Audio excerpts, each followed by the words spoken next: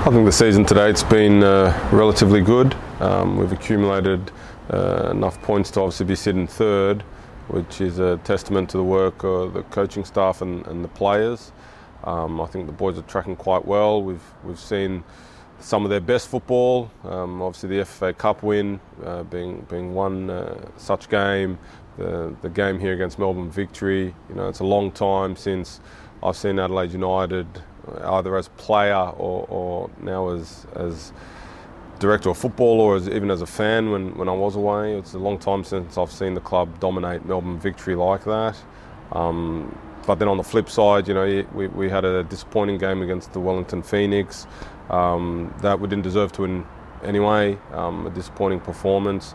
So there's always going to be highs and lows throughout the season, but I think when you take it into a broader context, overall, everyone's been performing quite well to expectations, and you know, we look forward to seeing that continue after this bye weekend.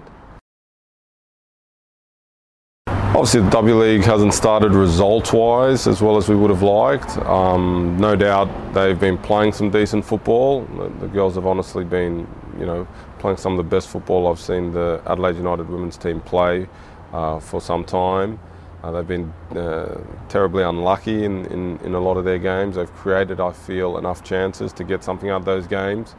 But, you know, they've played arguably the three strongest teams on paper anyway to date, and hopefully come the next few games we start to pick up some points. And I'd really implore anyone who's interested to watch the W-League or support the club to come and support the girls, because you know they're not getting fantastic crowds, if I'm brutally honest, and I think they deserve better. The Y-League's obviously started. We've started relatively well. It's good to see the boys get a win against Melbourne City. I think that bodes well for, you know, the development of SA players. Obviously we have a number of them, and Melbourne City also do as well. I think it also shows the benefit of a number of our players training with the A-League team, the first team. They performed superbly well against Melbourne City, who also have a strong team filled with SA talent. So that's good to see on a Y-League front. As well as that, obviously Carlo Armiento mutually terminated his contract recently. We wish him all the best for the future.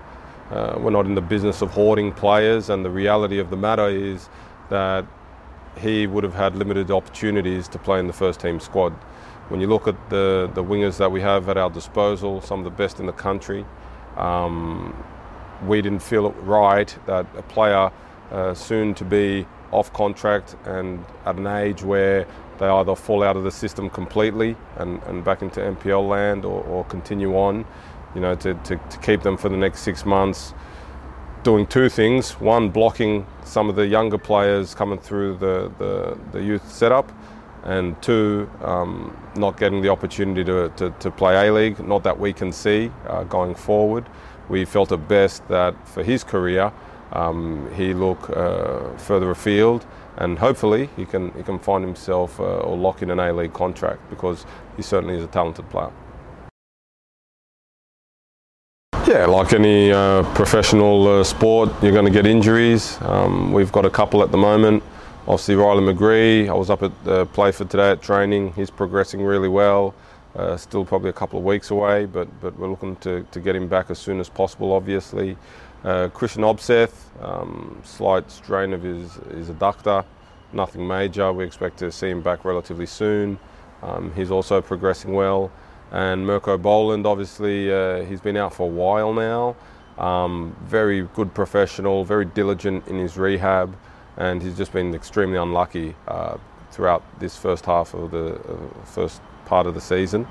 But he's also progressing well, working exceptionally hard, and he's a little bit further behind the other injured boys in terms of the severity of his injury. It's nothing major, but a little arthroscope to fix a meniscus in his knee. And look, he's in good spirits, and you know, he's fighting to get back into shape, fighting to get back fully fit and to be available for selection. The window's starting to open now, December 1. Everyone's allowed to talk to other clubs, those that are coming off contract. We're getting inquiries about a couple of our players. We're also making inquiries to other clubs about players that they have coming off contract. I've got the list on my desk. There'll definitely be some turnover. I don't know how much in January, but certainly at the end of the year. I think we've done well to lock in the players that we have. There's more signing news to come out. We tend to sign players and then release the news at later dates. So there's always work happening behind the scenes. I think we're in a fantastic position. Most of the boys are locked in. There obviously are a few coming off contract. That's just the nature of the business. Some will stay, some will go, and new ones will come in. We're always looking hard. We're always being diligent in our recruitment process, and this is just part and parcel of the game. And one of the best thing is how happy the players are to be a part of this club. And the overwhelming majority of them are keen to stay. I've personally have had individual meetings with all the players over the last few days, and they've all been really good. I think it's important. I touch base with them in pre-season. I'll do them again around this time when December 1 hits, and I'll do them again towards the back end of the season as well. But all in all, recruitment is sound. Like I said, players will go, players will come, but we're very comfortable with our position.